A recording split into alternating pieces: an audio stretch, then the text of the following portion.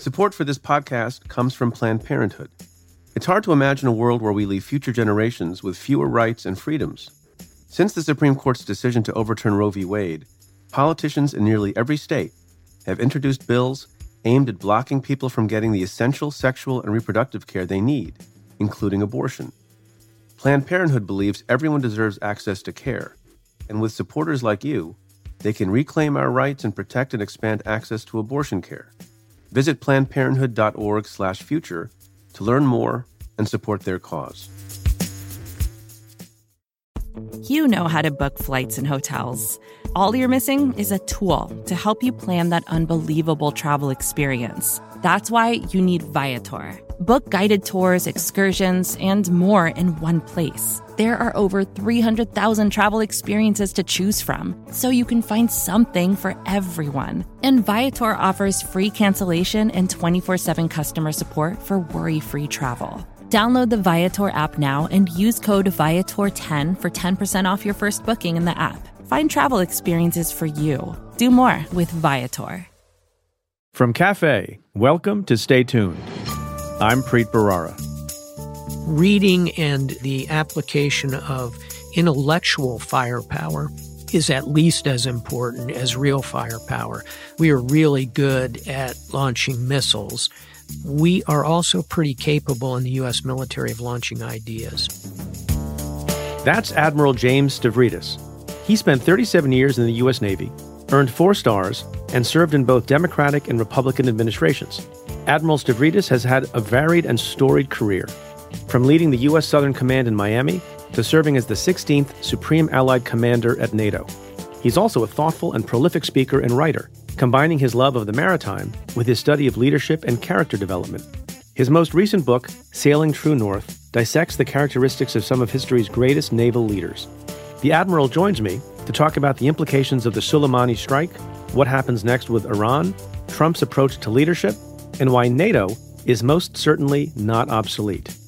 But first, let's get to your questions. Stay tuned.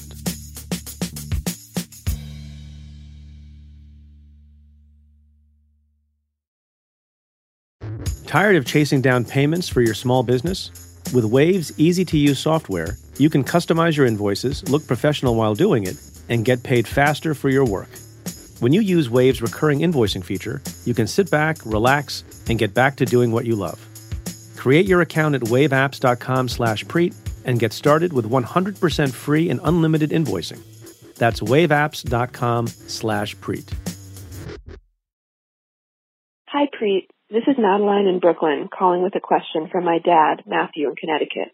In explaining his defense of Trump, Alan Dershowitz says that foreign policy is exclusively the domain of the executive, and that therefore what Trump did was not impeachable. In my opinion, what Trump was doing with Ukraine was not foreign policy. But to take another example, what if Congress passed a law to provide funding to Cuba, and Trump, for real foreign policy reasons, refused to send the funding? Would he be subject to impeachment for this? According to Dershowitz, he would not, but it seems to me and my dad that foreign policy is really not exclusively presidential, and that the violation of any law passed by Congress may subject a president to impeachment. We're looking forward to hearing your thoughts on this, and we love the podcast. Thanks, Preet. Hi, Madeline. Thanks for your call and your question, though it appears to come from your father. I think your analysis is pretty good. Look, people will always argue, and Democratic and Republican presidents have both argued in different contexts, that foreign policy is within the domain of the executive branch, and especially the President of the United States. And that makes a lot of good sense.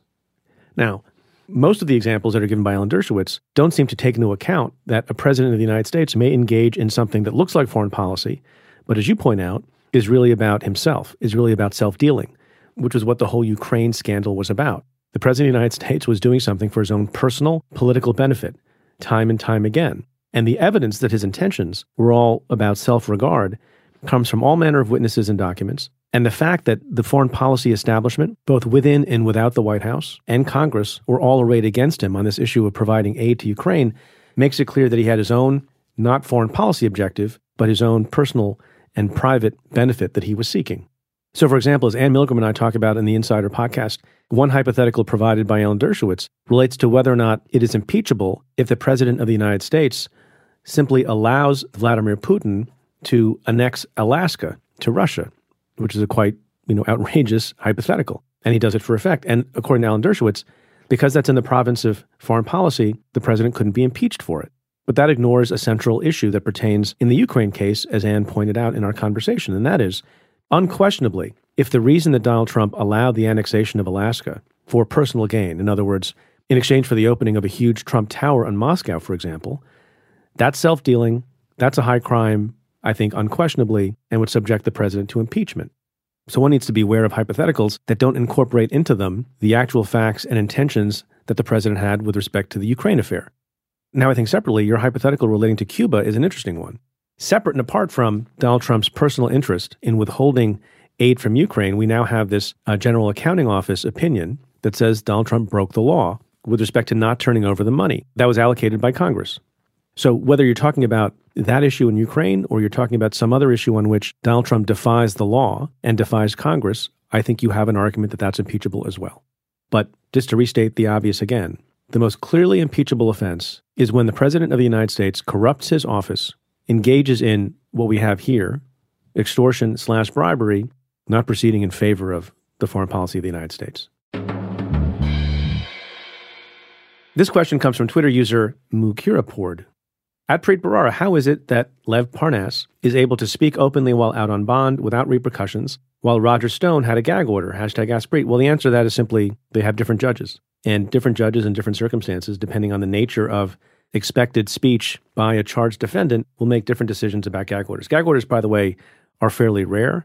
They're rare in part because most defendants listen to the counsel of their lawyer, and most lawyers counsel their clients who are under federal indictment to keep their mouths shut and stay off the airwaves. I mean, a large subset of defendants, nobody's interested in hearing from them, so they wouldn't get national TV interviews anyway. But of the people that are, they tend to keep quiet because most of the time it's in your interest. Now, it may be the case here that Lev Parnas is trying to show that he wants to be cooperative with the Senate and the trial and the House, and that he's able to be cooperative in a way that might influence the decision makers at the Southern District of New York to give him some benefit of leniency with respect to his criminal case. I don't know if that will be successful or not. I tend to think it won't be. The other difference is Roger Stone, when he was exercising his right of free speech while he was under indictment, was doing all sorts of things to affect his case by speaking negatively about the prosecutors and negatively about other folks, which I think the judge did not have any tolerance for. So, Roger Stone, more polemical, more obnoxious, harder judge.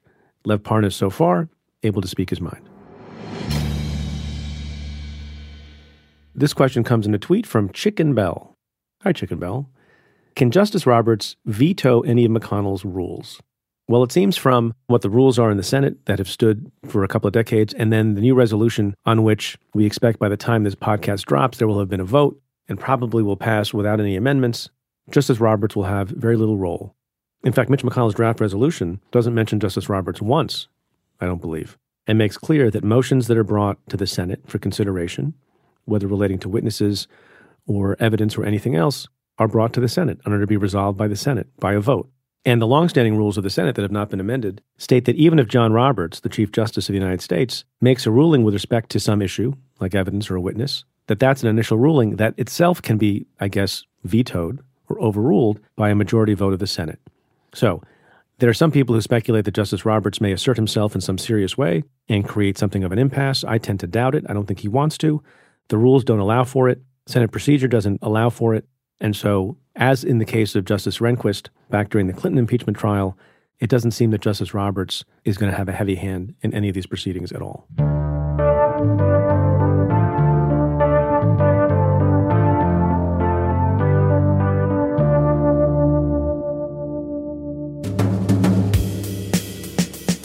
My guest this week is Admiral James Stavridis.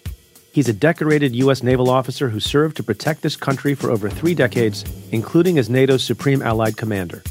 With a passion for international relations and reading, Admiral Stavridis has had an impressive career in academia, which included becoming the 12th Dean of the Fletcher School of Law and Diplomacy at Tufts University in Massachusetts. In our conversation, the Admiral dispels some common misconceptions about the military, recounts a recent episode in the news that made him feel literally ill, and outlines the essential qualities of leadership. He also explains why the Soleimani strike, even if legally justified, is a strategy that conflicts with American values. That's coming up. Stay tuned. Admiral James Stavridis, thank you so much for being on the show. Pleasure to be with you, Preet. I've wanted to have a long chat with you for a long time, and there are always things going on in the news about which you are expert, and there seems to be a proliferation of such things in recent weeks. So I'm particularly glad that you're joining us. I thought we'd start not with the news, but with you. And maybe you could explain to folks who may not be familiar why it is that a person like you decided to go into the military in the first place. What a great question, and thanks for having me on the podcast. For me, it was kind of the family business, Preet. My father was a career officer in the U.S. Marine Corps, and so early on, I kind of watched him. He was a veteran of World War II. He fought in Korea. He commanded a battalion of Marines in Vietnam. And I just always had, like many of us do, just immense respect for my dad. And initially, I thought, okay, I want to be just like my dad and be a Marine infantry officer. So I went off to the U.S. Naval Academy in Annapolis, which, as you know, graduates both Marines and Navy officers. I went there for the first year, very convinced I wanted to be that U.S. Marine Corps, wear that snappy-looking uniform. I was ready to go. And then after my freshman year, we call it the plebe year at Annapolis, I was sent out to sea, like 1,000 of my classmates. And for me, when I got on that destroyer out of San Diego for summer training, we were headed into the sun setting out on the Pacific. I was like St. Paul on the road to Damascus, Preet. I just knew I wanted to be a sailor. So I went home and explained it to my dad. He took it reasonably well, and that led to 37 years in the U.S. Navy. What is it about being on the sea that was so compelling or appealing to you? I'll give you three things. I mentioned one already. It's the ultimate office with a view. No matter what your rank or station on a U.S. Navy warship, you can take a break from your desk on the interior of the ship and just walk out and look at that endless, beautiful seascape in front of you.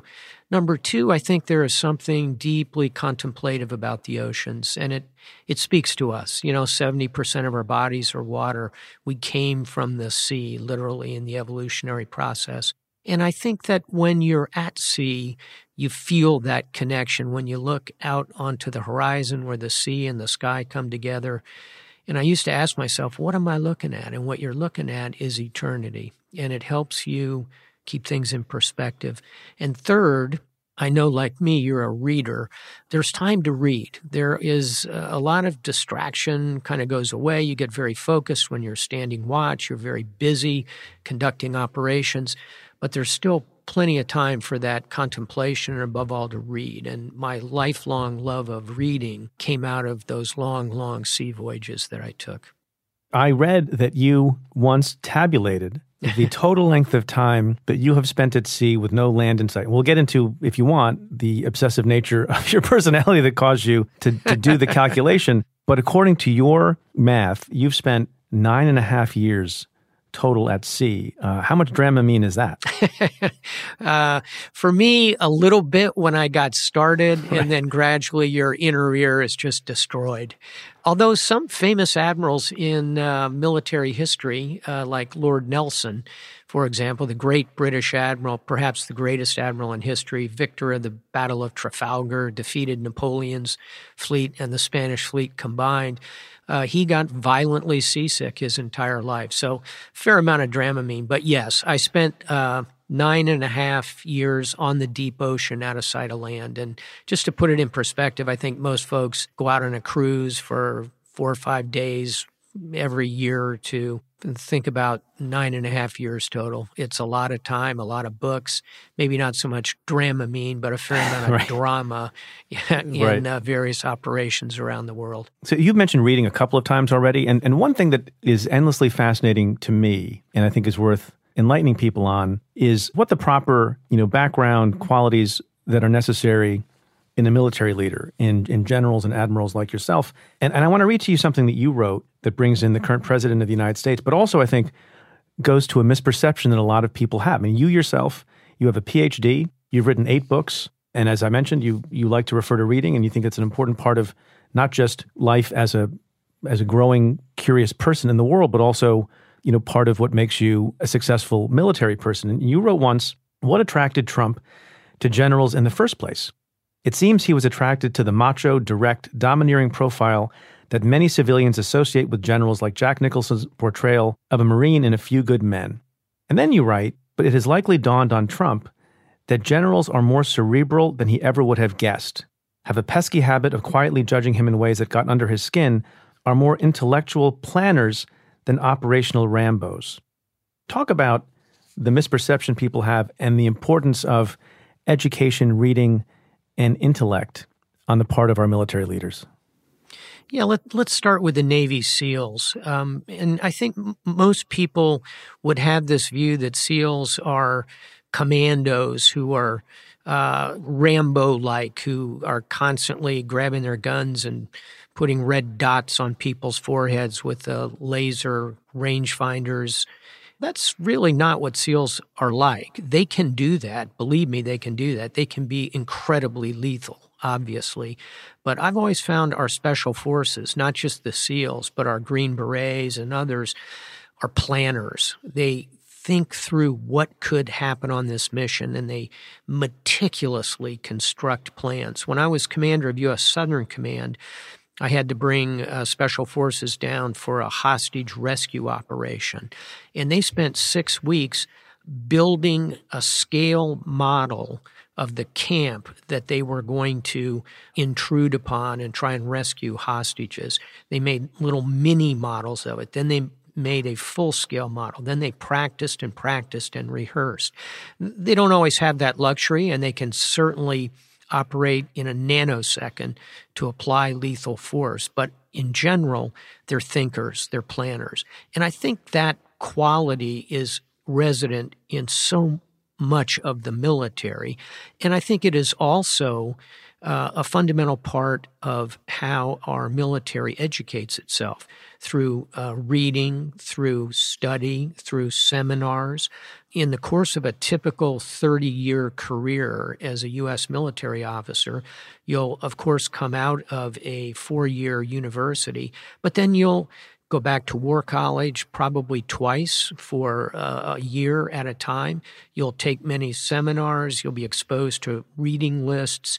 Reading and the application of intellectual firepower is at least as important as real firepower. Another way to put it, Preet, is that we are really good at launching missiles. We are also pretty capable in the U.S. military of launching ideas. And I think that reading is pretty fundamental to that. Why do you think there is this public perception that's different about the macho, as you put it, macho, direct, domineering profile? Is that because of the movies? I think it is. And I really think it's the movies more than the books. If you read Grant's memoirs from the Civil War, if you look at the extraordinary novel Killer Angels by Michael Shara about the generals in the Civil War, including Grant, but really the generals who were at the Battle of Gettysburg. If you read Stephen Pressfield's gorgeous novel Gates of Fire about the Spartans at the Battle of Thermopylae, both memoir and fiction have a way of portraying our warriors accurately. Hollywood, not so much. I'd be hard-pressed to think of a movie that really shows you that contemplative side of the military mind. Well, Hollywood likes to show things blowing up because that's what captures our attention in the post-MTV generation.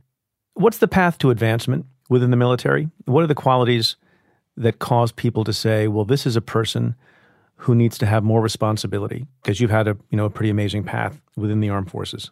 It starts with operational competence. So in the case of myself as a Navy surface warfare officer, in other words, someone who drives destroyers, cruisers, our surface ships, it starts off with being a mariner, understanding the oceans, how to drive a ship, how to read the weather. Second, initial operational competence is leading young men and women. When you come out of Annapolis, you're almost immediately what's called a division officer. You're in charge of 30 typically young sailors on a ship. And so you're thrown immediately into this cauldron of leadership. Now, you'll have a chief petty officer alongside you, someone with much more experience, who nominally is working for you, but in reality is helping the ensign learn the ropes, which, by the way, is a nautical expression that goes back to the days of sailing ships when you literally learned which ropes to climb, which ropes to pull on. So operational competence, both in the context of marine operations in the Navy, flight in the Air Force, infantry-type operations in the Army and the Marine Corps, and alongside that, Preet, that core leadership set. All of that takes about 5 years before you're really a seasoned commissioned officer. At that stage, the services begin to sort of separate the wheat from the chaff. And now that services are beginning to look for people who have a hunger for a broader horizon, those are the folks who are typically chosen and sent to graduate schools. I was lucky enough to be sent off to Tufts University, to the Fletcher School of Law and Diplomacy, or the Navy financed me for a PhD. Others go to a wide variety of schools all across the country. That gift of time of 2 years out of your career at the 5-year point helps the young officer build intellectual firepower, intellectual capital. Then you come back, and now you're in kind of a mid-management tier. So you go back to the ship. Now you have 150 people working for you. Now's when you really learn the warfighting skills, how to launch the missiles, how to find the submarine at sea and destroy it, how to operate the radar system. So now you're about 8 years in, and now is when you go to the Pentagon. You begin the tours as a strategic planner. You take all that baseline knowledge that you've built in, and you start putting it to work back at corporate headquarters, if you will. And that becomes another place where the talent pool is surveyed and moved forward. I'll stipulate in my case, I'm sure it was a whole series of computer errors that led to my advancement. But I doubt that. I assure you there are, in fact, pretty good filters along the way. And, like any system, it's not perfect, and you're dealing with a huge number of officers. But I would say by the end of that pipeline, when you've created these admirals and generals who are literally 1 in 1,000 from the beginning tranche of people who come in, these are pretty terrific women and men who have both the operational skills, the leadership skills, and the intellectual firepower, plus all the experiences, both at sea in the case of the Navy and ashore. So I want to jump back to the present day for a moment and go back to this relationship between the sitting president, Donald Trump, and military leaders, specifically generals. Now, there's a new book that I'm sure you've heard about by Carol Leonnig and Philip Rucker of the Washington Post, and there's an excerpt in it in, I think, today's Washington Post, and we're recording this on Friday, January 17th, and it depicts a stunning scene of the President of the United States going to get a briefing at the Pentagon, and it's something along the lines of a tutorial that various military leaders were going to give him, and cabinet secretaries were there, including the Secretary of Defense, the Secretary of State, the Vice President, and it culminates in, according to the reporting, a tirade by the President against the generals, among others, in the room, in which he, among other things, says, quote, "I wouldn't go to war with you people," and then says, "You're a bunch of dopes and babies," which didn't go over well in the room. Have you seen that, and do you have a reaction to that? I have, and I am stunned. And unfortunately, I have heard various versions of that from several people who were in the room. And by all accounts, it's accurate. I can't swear to the precise words that were used, but certainly a variety of versions of it have actually already been out in the public eye in a couple of different books. But this is the first one, I think, that lays it out in such vivid terms.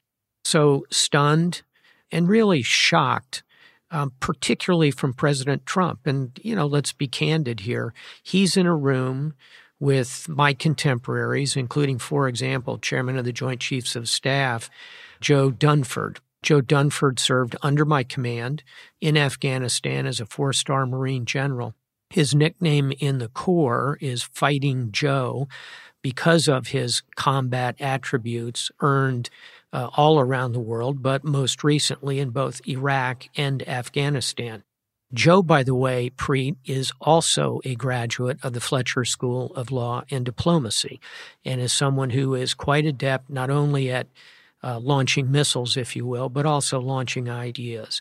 He's also soft-spoken, utterly respectful of others, whether they are the most junior person in the room or the most senior person in the room.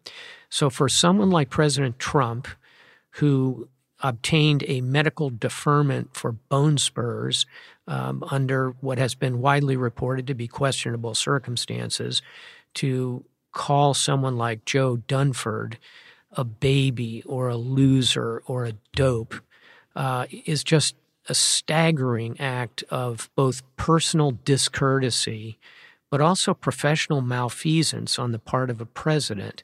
And you have to think about our presidents and their relationships with the military. And let me say this. I worked directly for President Bush, a Republican, and President Obama, a Democrat, as a four-star military officer, directly through the Secretary of Defense, of course, when I was a combatant commander. Worked for President Bush as combatant commander for U.S. Southern Command, everything south of the United States, all military activity, and worked for President Obama for 4 years as Supreme Allied Commander and Commander U.S. European Command. President Bush and President Obama are very different people. Newsflash. Very politically different. But let me tell you two things they had in absolute accord. Both of them were deeply respectful of the military. Both of them had positive, thoughtful relationships with their admirals and generals. Both were the leaders in the room, and when a decision was made, we moved out on it, even if we didn't agree with every bit of it. But I think of all my times around those two presidents, in the Situation Room, in the tank, in the Pentagon, in the field with both of them, at NATO summits with President Obama, in every interaction I ever had was positive, respectful, and also was crucial to maintaining civilian control of the military. And so to have a scene like that reported, I think, again, is not only personal discourtesy at a level that it's hard for me to imagine, but I think it's professional malfeasance in that it breaks down those bonds and those relationships that are crucial and that help maintain civilian control of the military. And I'll close on this, Preet, by saying, also reported in that story, and I've heard it from others that day, that Secretary of State Tillerson, not a veteran, although a son of veterans, stood up and stood in the glare of the president and pushed back on the president's commentary. And I think those of us in the military were very grateful for Secretary Tillerson's response in that circumstance. If you had been in that room, what do you think you would have done in reaction? It's hard to say. It's tempting to say something like, "Oh, I would have stood up and pushed back on the president and said, 'How dare you, Mr. President?'" I doubt I would have done that, Preet. That's not your training, right? It is not. It is not. And your training, every fiber of your military being is saying to you, be quiet, get through this, get out of the room, and think about this before you do something precipitate. So I think that's what all of the military people in the room were doing. And here I suspect would have to include General Jim Mattis. And I say deliberately General Jim Mattis, not Secretary of Defense Jim Mattis, because I think fundamentally Jim Mattis, whom I know very well and have a lot of friendship and respect for, he spent a lifetime in uniform, about 37 to 40 years as I did. So I think I understand his reactions. And I suppose that's why someone like Secretary Tillerson would have felt more free to step up and speak his mind in that circumstance. But again, Preet, this gets back to my point. When the president indulges himself and his temper in a tirade like that, it really frays the bonds of civilian control of the military because it shapes the view of the president in the minds of his commanders in ways that are not helpful as the country potentially heads into crisis or war. There's something I wonder about with respect to the challenges of dealing with this particular president, with his particular personality. And much of it is highlighted by what you just said. And that is, I understand and respect traditions and norms that generals may have abided by, like you described. Respectful response to the commander-in-chief. Another norm that seems to be observed by General Mattis and others, they say, is that they keep generally quiet about things that they may have disagreed with, even when they leave military service, which may be all well and good, but when the president himself is such a determined norm breaker and engages in the kind of conduct we just heard about in the tank, does that change the equation? And in your mind, should people like General Mattis now say more? And is there some service to be done by more speaking out and not engaging in the same kind of deference and reticence that we've seen in the past? I think there is. And first of all, two very different things. One is, should you push back and become disrespectful yourself and shout back at a president? I don't think so. I don't think that is helpful in any context. But once you are out of uniform, I see no problem with senior military officers commenting, particularly on matters of policy. And Preet, as you know, I'm the chief international analyst for NBC News, and I spend a lot of time commenting on policy, commenting on the wisdom or lack thereof of decisions that are made. I think what's important is that the individuals who are willing to do that, who have the kind of experience that I'm lucky enough to have, keep it out of the venue of domestic politics, but keep it based in fact, based in expert opinion, based in commentary on policy. Call them as you see them. Don't avoid saying the White House is doing something that makes sense.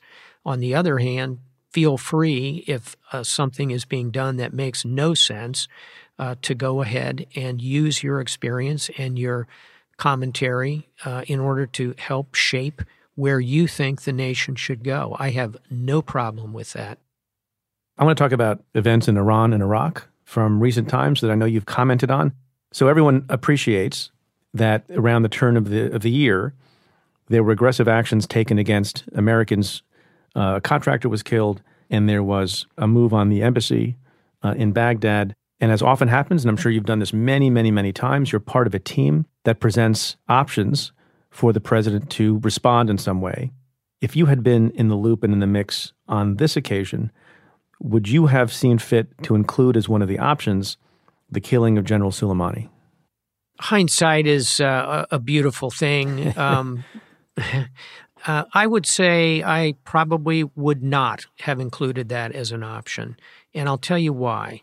I think that there is a strong case to be made in taking out General Soleimani, particularly if you had valid intelligence that he was in the process of setting up in the immediate future attacks against American citizens. So if that evidence was available, then yes, I would have included it. If this was a list of strategic options for the president, I would not have included it. And let me unpackage that in another sentence or two. Again, taking Soleimani off the chessboard is a net plus tactically for the United States. It takes a real capability away from the Iranian, particularly Revolutionary Guards, and it is something that is without question going to diminish the ability of the Iranians to think coherently about how to pull together all the various activities they are conducting in the Middle East, because he really was the genius of that. You often think, leaders come and go, and there are always deputies who step in. He was so special that it dealt them a real significant, meaningful blow just to remove him. Yes, without question.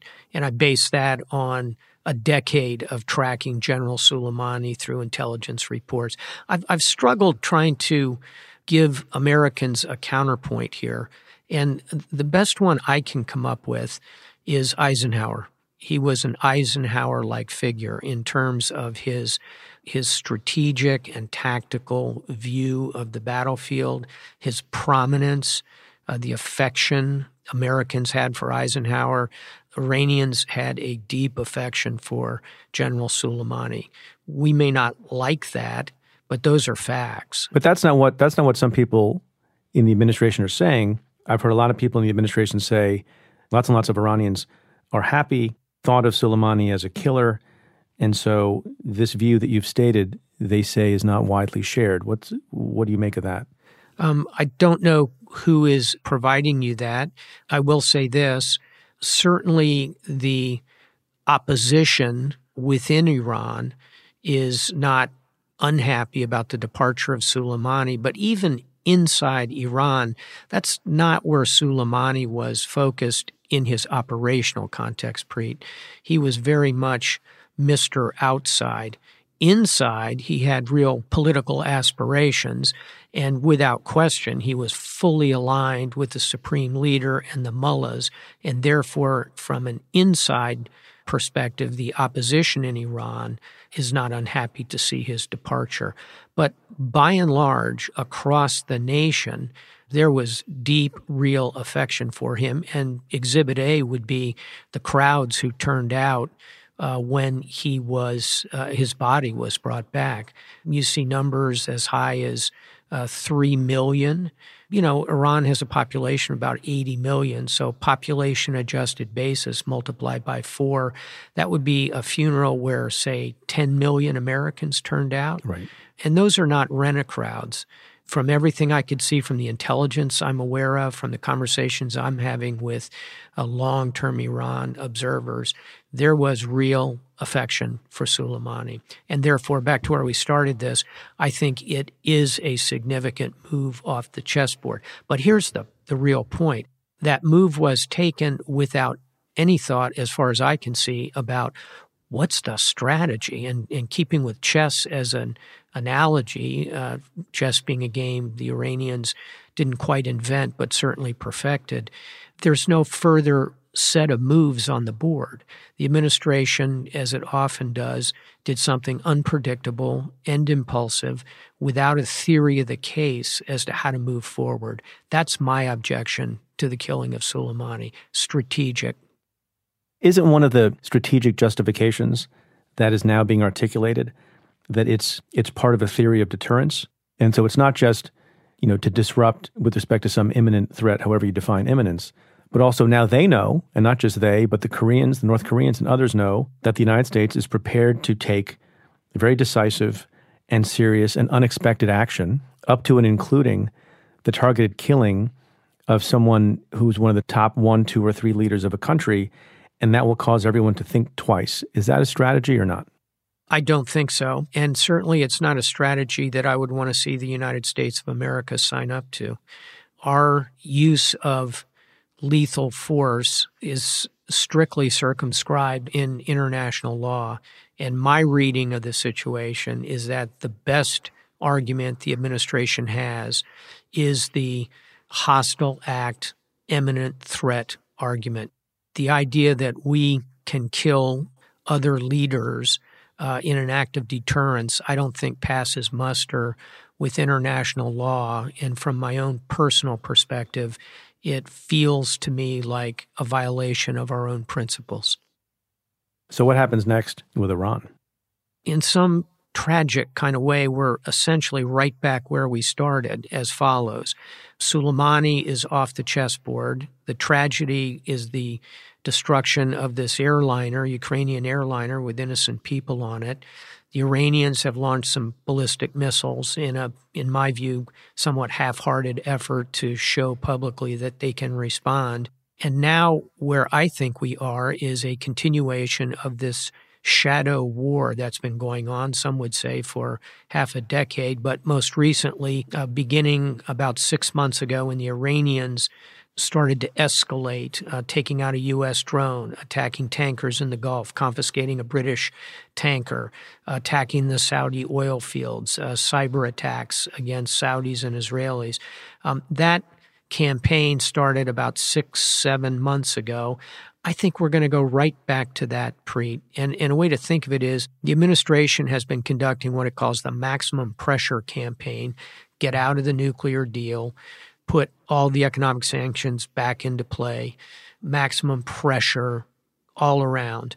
The Iranians have responded with what I call the maximum disruption campaign. That's the card that they have to play. They can be highly disruptive. They can threaten to close the Strait of Hormuz. They can inflict real pain on the international economy. They are going to continue to play that. So I'll give you 3 things to watch for. One is a more significant cyber attack from Iran. Another would be more of these maritime episodes on the Arabian Gulf. I think that's a card they would be willing to play. And the third would be proxy actions, not against U.S. forces, but against Saudi Arabia or Israel, who I think will be the next targets in this series of disruptive acts. Can we move on to NATO, of which you were Supreme Allied Commander, as you mentioned, which is basically the coolest title in the world? I keep trying to get my wife to call me Supremo at home, but it's not working. I was telling somebody that I was interviewing you this week and mentioned, your many titles. And then in saying it back to me, they misspoke and called you the Supreme Leader. And I said, no, that's a different job. and you never got that job. I imagine that this is a very softball question. I imagine that you would disagree with those who have said, including, I believe, the president, the current president, you would disagree with the people who say that NATO is obsolete, correct? I would. And to me, the proof is right there in front of us. NATO's engaged. Let's just take the 4 years I was Supreme Allied Commander of NATO. We had 150,000 NATO troops, about 100,000 U.S., 50,000 rest of NATO troops in Afghanistan. We conducted major military campaigns in Libya. We had 15,000 troops in the Balkans helping maintain a somewhat shaky peace there. We had thousands of troops and sailors on ships off the coast of East Africa doing piracy. We had a robust defensive cyber operations. We were deterring Russia and dealing with Russian activities in the Arctic. NATO is highly engaged globally, and you can argue with some of those missions, or all of them, I suppose. But I think first and foremost, operationally, the proof is in the pudding. Second point in NATO's favor is the sheer military power of the alliance. It's got a military budget collectively of $900 billion. Just to put that in perspective, by the way, China's military budget is about $200 billion, and Russia's is down to about $60 billion. And, oh, by the way, those, quote, freeloading Europeans, unquote, collectively, they have the second largest defense budget in the world, about $300 billion. It's more than China and Russia combined. Should they pay their 2%, like the president says? Absolutely. And I agree with him to wrap them on the knuckles and keep pushing them. But when you look at all that military capability, our work together on missions around the world, and I'll close because I mentioned the treasure a minute ago. Let me mention the blood in Blood and Treasure. In Afghanistan, I signed 2,100 letters of condolence to the families of young men and women who died under my command in that mission in Afghanistan. Almost 1,000 of those letters, 900 of them, went to Europeans. So they've been with us, and the only time we've activated Article 5, an attack on one is an attack on all, was after 9/11. That's why they came to Afghanistan with us, because we were attacked from Afghanistan. So bottom line, no, I don't think the alliance is obsolete. Why do you think the president seems to show such disrespect for NATO? Do you think it's really about the money? Because, going back to this report that we were discussing with respect to Rex Tillerson in the room at the tank, another feature of the narrative is that one of the things the president got upset about repeatedly during this briefing was how little other people pay for bases and other things. And he would complain, how come we didn't take a lot of oil, given all the things we've done in the Middle East? Do you think it comes down to money for him? I 100% do.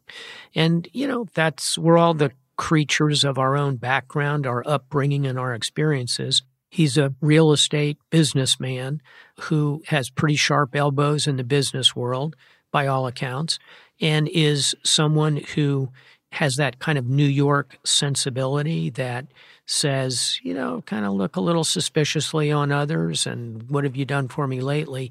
And when you put that together with a simplistic frame of mind about militaries, I can see, if I put myself in his shoes and in that frame, I can see why he would ask the question, why do we have all these troops forward? Why do we pay for troops in Korea when Korea has the 13th largest economy in the world? Why do we still have 50,000 troops in Europe when the European economy is larger than our own economy? I think those are good questions, but I also think there are really good answers to those questions along the lines of what was attempted to be explained to the president in that aforementioned tank briefing was, what do we get out of this? And what we get out of this is this global network of allies, partners, and friends who stand with us when we want to achieve our international objectives. And that, I think, is worth a lot. Now, could we encourage our wealthier allies to spend more? Sure. And we should. And we're renegotiating with Japan and South Korea right now, and we're pushing the Europeans to get to 2%. All that is good, but we shouldn't denigrate. We shouldn't act as though our military are mercenaries who are for hire out there. So is NATO as strong as it's ever been, notwithstanding the rhetoric from the president? Do we overstate sometimes the words that come out of the president's mouth? And is it just something that people can shake their heads at and leaders in other countries can shake their heads at, but it doesn't really affect the viability and strength of NATO, or is it something more? I'll give you two ways to think about it, good news and the bad news. The good news, again, capability-wise, unmatched in human history. GOAT, greatest of all time.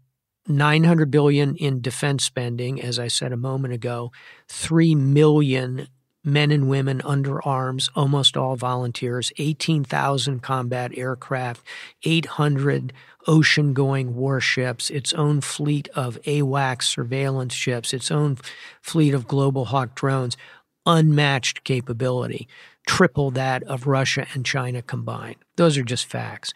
Here's the bad news. The center of gravity, Clausewitz, the great military strategist, said the center of gravity is that upon which all else revolves. The center of gravity of NATO is its political will. It is the sense of the now 29 nations coming together to use all that capability. Deterrence, Preet, is capability plus credibility. And so what I fear is that the president's comments have an ongoing corrosive effect on that center of gravity, that political will. And it's going to be challenged in 2020 by Iran and how the West, if you will, the United States plus our NATO allies and our other allies deal with Iran. And it's hard to go to that well of support if you've poured venom into those pipes. And that is what concerns me. Do you think that we in the United States obsess about the challenges of the Middle East at the expense of thinking about the challenges presented by China? I do. However, that does not mean that we ought to or really can simply walk away from the Middle East. But I think as we balance, and this, of course, was something President Obama believed in, was kind of rebalancing our attention to the Pacific, and I would actually say to the Indo-Pacific, because I think we spend a lot of time talking about China, and we should, but 300 years from now, when the history of this century is written, I think it's going to be more about the rise of India than the rise of China. In any event, we ought to rebalance our focus somewhat from the Middle East toward China, India, the Indo-Pacific region for any number of demographic, economic, and military reasons.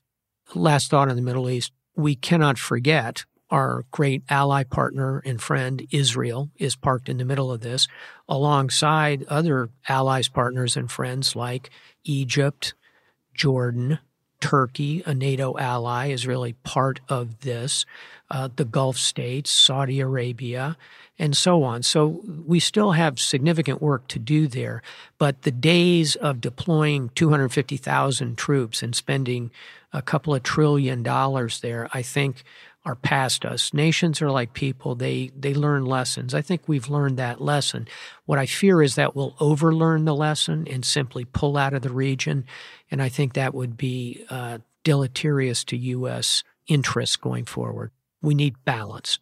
How does it come to pass in various cultures? And we talk about people being leaders, but other than in situations where people take leadership by force, and we're not talking about that. We're talking about people who rise through a company or rise through political ranks or rise through military ranks and become the head of something. Often we'll look at those folks and we'll say they have neither good leadership skills and perhaps also not good character. I mean, it's a very broad question. I guess there are different circumstances in different institutions, but it makes one wonder when you have esteemed institutions that nevertheless sometimes permit bad leaders to emerge. How do you fix that?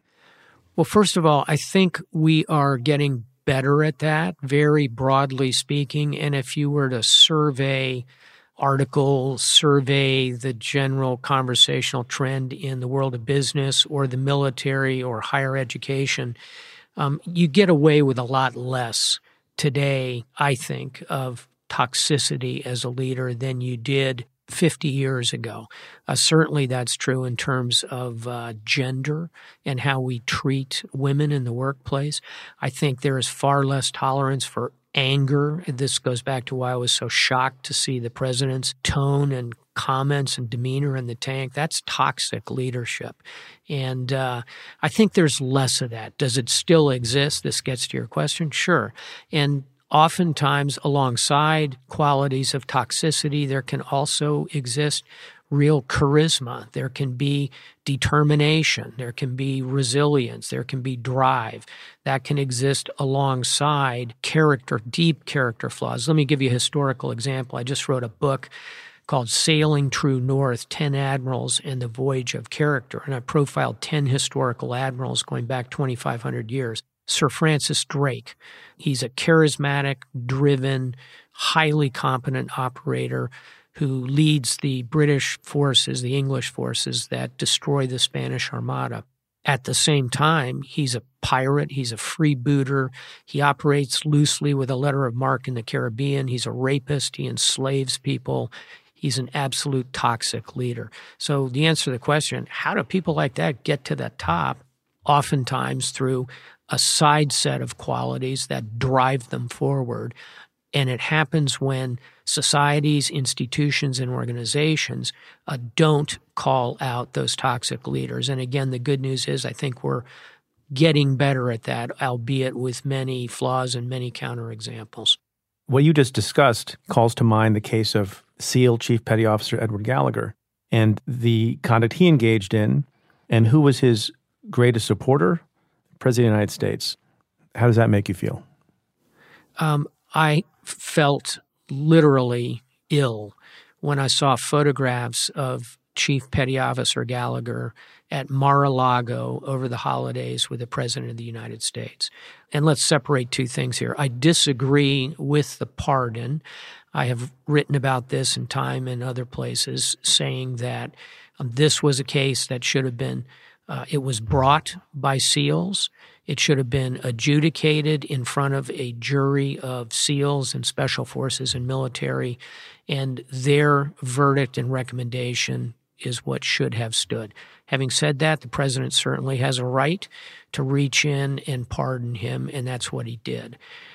But to then bring that individual to Mar-a-Lago, and I'd invite anybody listening to just go online and look at the photographs of Chief Petty Officer Gallagher holding a hunting knife to the neck of a dead teenager, under which he, Chief Gallagher, inscribed on Instagram, "I got my hunting skills on," or "I got my knife skills on." That's not who the military is. And so I am one to say I was shocked to see him at Mar-a-Lago. There are reports, and I think you may have acknowledged this, that early on in the Trump administration, you were in talks with some folks, and maybe there would have been some role for you. Did you really consider that? And with the benefit of hindsight, had you taken some position, how long do you think you would have lasted? Let's just make my bipartisan credentials real for a second. I'm a registered independent. I was a career military officer. I was vetted for vice president by Hillary Clinton, one of 6 individuals, so formally vetted by the campaign. After the election, subsequently, I think because I am an independent, I was invited to Trump Tower to discuss a possible cabinet position with the Trump administration. Around the same time, they brought in General Kelly, General Mattis. I had an hour-long conversation with President Trump.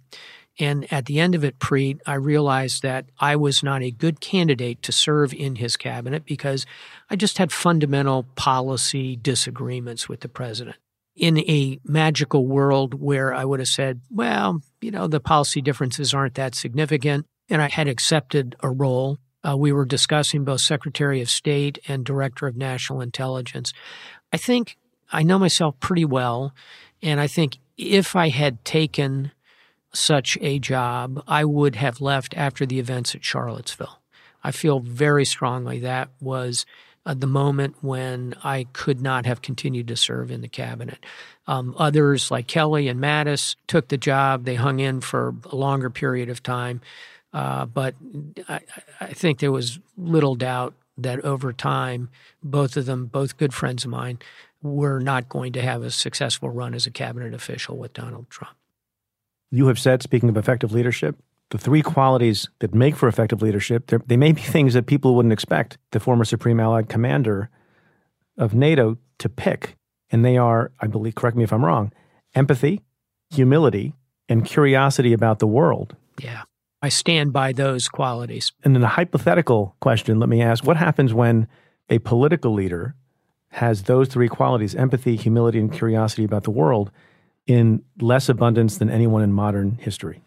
I think that much of the president's difficulties stem from a lack of those three qualities. And empathy is an enormous force multiplier in anybody's life. If you have the ability to put yourself in someone else's shoes, it's good intelligence. It's also not only the right way to be, but it is pragmatically very effective. Humility, Colin Powell, one of my life mentors, has said, you can get anything done if you're willing not to get credit for it. And I have seen that again and again in the course of my career.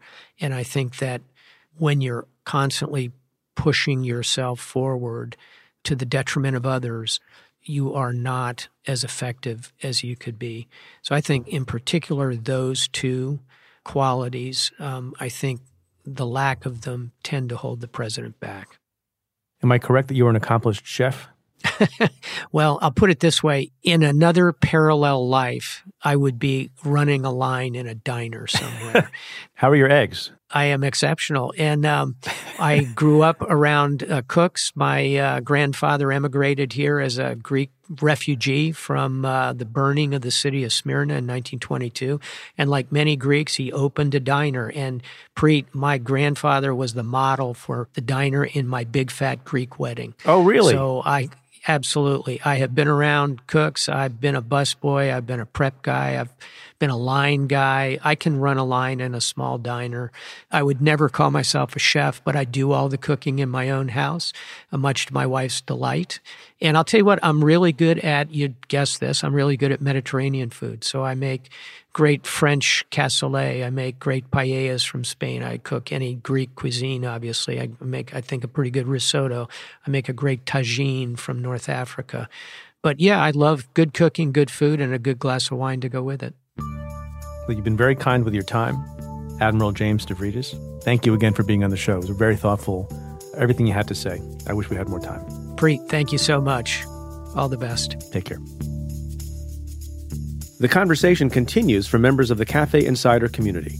To hear the Stay Tuned bonus with Admiral James Stavridis and get the exclusive weekly Cafe Insider podcast and other exclusive content, head to cafe.com/insider. Right now, you can try a Cafe Insider membership free for 2 weeks at cafe.com/insider. Well, that's it for this episode of Stay Tuned.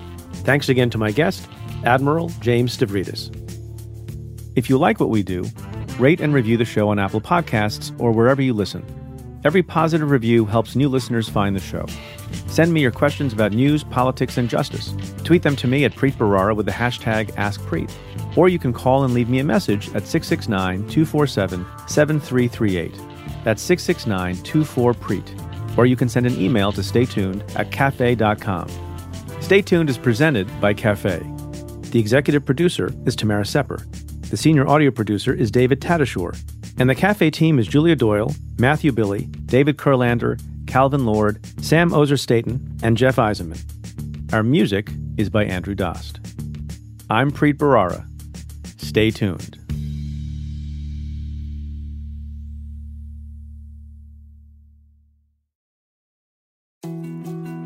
More to-dos, less time, and an infinite number of tools to keep track of. Sometimes doing business has never felt harder, but you don't need a miracle to hit your goals. You can just use HubSpot, because their all-in-one customer platform can make growing your business infinitely easier. Imagine this: high-quality leads, fast closing deals, wildly happy customers, and more benchmark-breaking quarters. It's not a miracle, it's HubSpot. Visit HubSpot.com to get started today.